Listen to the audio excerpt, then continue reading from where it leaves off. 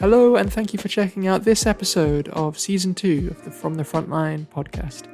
Each episode will be interviewing a key voice from the NHS or social care to discuss some of the key challenges and changes that impact the treatment and care we all receive. Throughout this podcast series, we'll be answering some of the big questions which face health and social care today, such as why are there massive delays in A&E, how do we beat the NHS winter crisis, and how can we make the future of digital health accessible for all. We hope that you'll finish each episode knowing a little bit more about the major NHS headlines and what needs to change if we are to deliver the best possible care for everyone in the UK. The From the Frontline podcast is brought to you by PLMR Health Comms, who are part of the PLMR group. We hope you enjoy this episode. Welcome back to the From the Frontline podcast. We're delighted to be joined today by Ranee Thakar, the President of the Royal College of Obstetricians and Gynaecologists. Ranee, thank you ever so much for joining us today. We are delighted to have the opportunity to sit down with you to discuss the government's recent announcement of the rollout of the Women's Health Hubs. For some background for those who might not be aware, last year the government published the first ever Women's Health Strategy. The landmark publication saw a number of recommendations which aims to improve outcomes for women and reduce ongoing health inequalities. Part of the government's ambition within the strategy is the rollout of the Women's Health Hubs across the country. These hubs will offer a range of services for women, including contraception, menstrual health, and menopause. The government also recently announced that they would be allocating £25 million in funding to support the development of these hubs. Ranee, just initially, it'd be great to get your thoughts on the creation of these hubs and how you think they might be able to improve women's healthcare in England. So just to provide a bit of historical perspective, the idea of these hubs actually came from the RCOG Better for Women report, which was published in 2019. And the vision was to bring together women's health services to make healthcare more accessible, but more importantly, also more equitable. As you just mentioned, the government has committed to the expansion of the hubs in the Women's Health Strategy, which is absolutely fabulous. We are delighted. And more recently also announced funding for this. The purpose really is to bring together women's health services into the community. So services going to women to improve access to healthcare throughout a woman's life, starting from menarche to menopause and beyond. So services in the women's health hubs will provide care.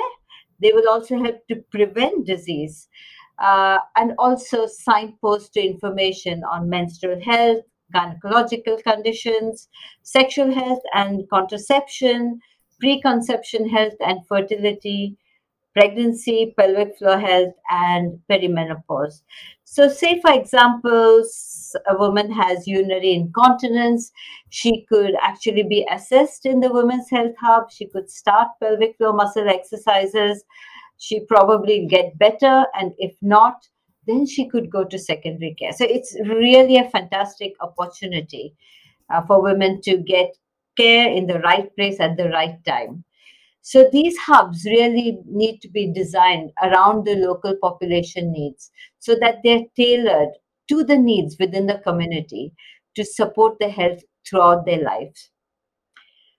But there also need to be shared national aims for the hub model, which are important to support systems to understand and deliver the vision set out in the Women's Health Strategy for England.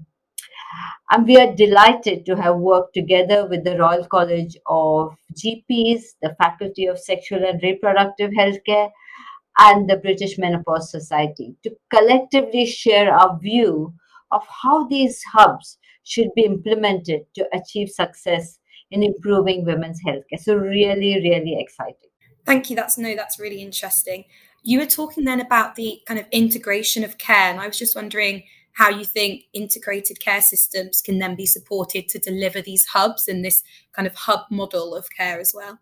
So the hub model represents a fantastic opportunity to improve access, experience and outcomes to women's healthcare and also reduce inequalities. They will help ensure that women are seen in the right setting by the right healthcare professional and at the right time. But more importantly, it's also a good chance to integrate women's health services across primary, secondary, and sexual and reproductive health. And we know historically that women's health services are fragmented, especially women's sexual and reproductive health care, which has really created huge barriers to accessing contraception. I have confidence that the hub model will actually help tackle this fragmentation of services and improve access to essential services. Currently, if you look around, you'll see that there's a lot of variation in how the services could be included in women's health hubs and how they're delivered. So the hub model actually has a potential of bringing all the services together uh, and uh, and actually provide standardized care which is equitable nationally. Yeah, that's really interesting. And we know that there's also variation in the rate at which these hubs are being rolled out across the country. So I know, for example, you've got Liverpool is quite a bit more advanced than other areas in England. I was just wondering if you think there's a risk that the variation in rollout could then exacerbate any health inequalities, or do you think that actually the hub model could only really benefit women? So we have to be really careful. You raise a very good point. Is there a risk or is there benefit? So the hub model should be centers for improving access, experience, and outcomes for women's health, and with a strong emphasis on reducing inequalities. It's really important that local commissioners prioritize listening to and involving the diverse communities who experience the greatest barriers and inequality in experience and health outcomes. So we need to get to those patients who are hard to reach and hard to find. And I do think that we all need to work together and go out to the patients, and the hubs as such will need to be designed. So when we are measuring success of this, which is absolutely important, because I do think that once the hubs are introduced, there needs to be evaluation. And this needs to be measured not only by the number of hubs that develop or are existent, but the services that they deliver. So there needs to be monitoring and evaluation, which I think is going to be so important to underpin this service. No, thank you for that. And then we've also had conversations with some leading clinicians in the space, and we were talking about how these hubs will be set up in practice. And they raised some concerns about ensuring that a bottom-up approach is used and that each hub is tailored to the needs of the local area, like you previously mentioned. We were just wondering how the RCOG will then help these hubs, and if you have any measures in place that you'll be implementing to ensure that there's a collaborative approach among royal colleges and other societies. The success of this depends on working together. So it's not only the primary care, secondary care, and sexual and reproductive health services that need to work together, but I think there needs to be a cross government working, cross colleges working. So we need to be working with the faculty of sexual and reproductive health. We need to be working with the Royal College of General Practitioners. So the focus needs to be on co-developing and delivering services with a multidisciplinary team approach. And ultimately, that's the only way this is going to work. We hope to work with colleagues in the Department of Health and Sexual Care to develop a competency framework for clinical leadership and workforce in these hubs.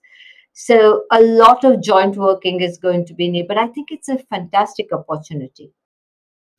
Do you think then that there needs to be any extra training for multidisciplinary teams and the staff that will be supporting women in these hubs? So I think one of the biggest issues is going to be in workforce planning.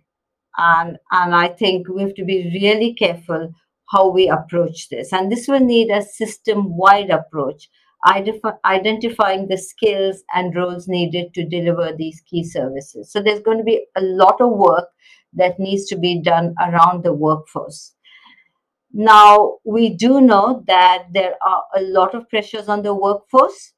and huge difficulty recruitment of specialist roles, which is going to be vital to run this. So we know that women's health physiotherapists, for example, it's really difficult to recruit women's health physiotherapists because there is a huge national shortage of them. So I think again it's all working together, ensuring that we have adequate staff who will be able to actually run the hubs. It could also be just redesigning the staff that also exists in primary, secondary care, and sexual and reproductive health services. So there's going to be a lot of shifting of services. But in addition to that, there needs to be investment in training of the workforce within these hubs, and also a continued investment following this to support the women's health strategy.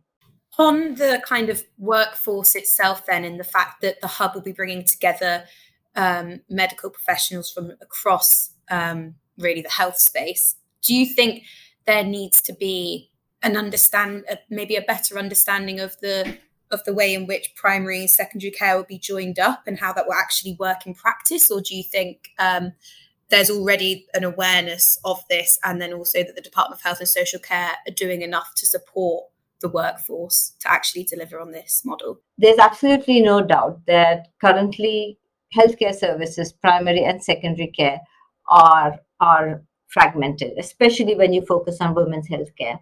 So how do we improve that? I think there needs to be a lot of work. I think there's a lot of work that needs to be done with the integrated care systems, looking at commissioning and identifying how we shift funding from one service to the other, how we actually educate workforce within primary, secondary care, sexual and reproductive health. So it's going to need a lot of training and development. On the training as well, just thinking about kind of how we can support the trainee doctors who are coming into the profession now. Do you think we need to do more to incentivize them at the start of their careers? Just if we're thinking the long-term planning, do you think that starts right when people are getting interested in doing their degrees and training to become doctors? And that's such an interesting question, isn't it, that you raise?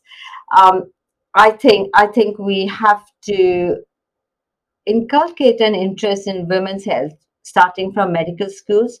You could even argue that we need to start right from when they go to school, and that will involve working with the Department of Education, for example.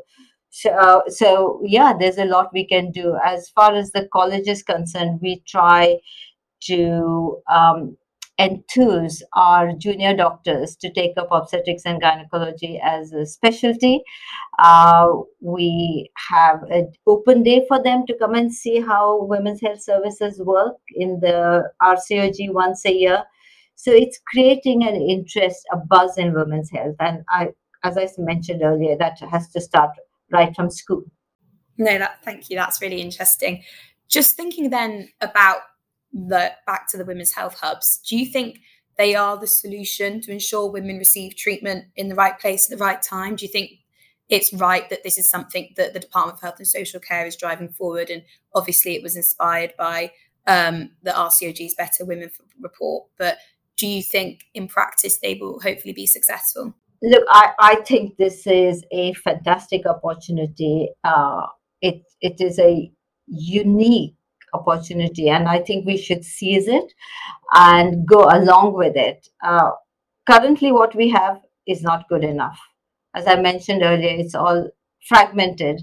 So we really need to look at how we best utilize what we have been given. And I personally am really, really excited.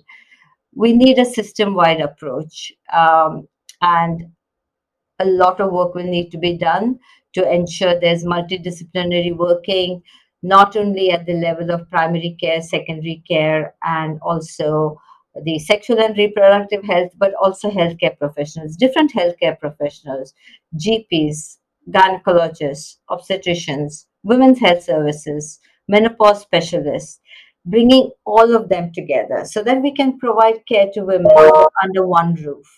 And they get the right treatment before they get referred to secondary care. And I think this is such a great opportunity. No, thank you. That's really interesting. Just kind of like wrapping up our conversation. Do you think that the medical staff, the NHS workforce is also bought into the idea, or do you think this is something that GPs will be happy to get involved in and everyone's actually interested in driving forward? So I think there may have been an initial skepticism when people didn't quite realize what it was about.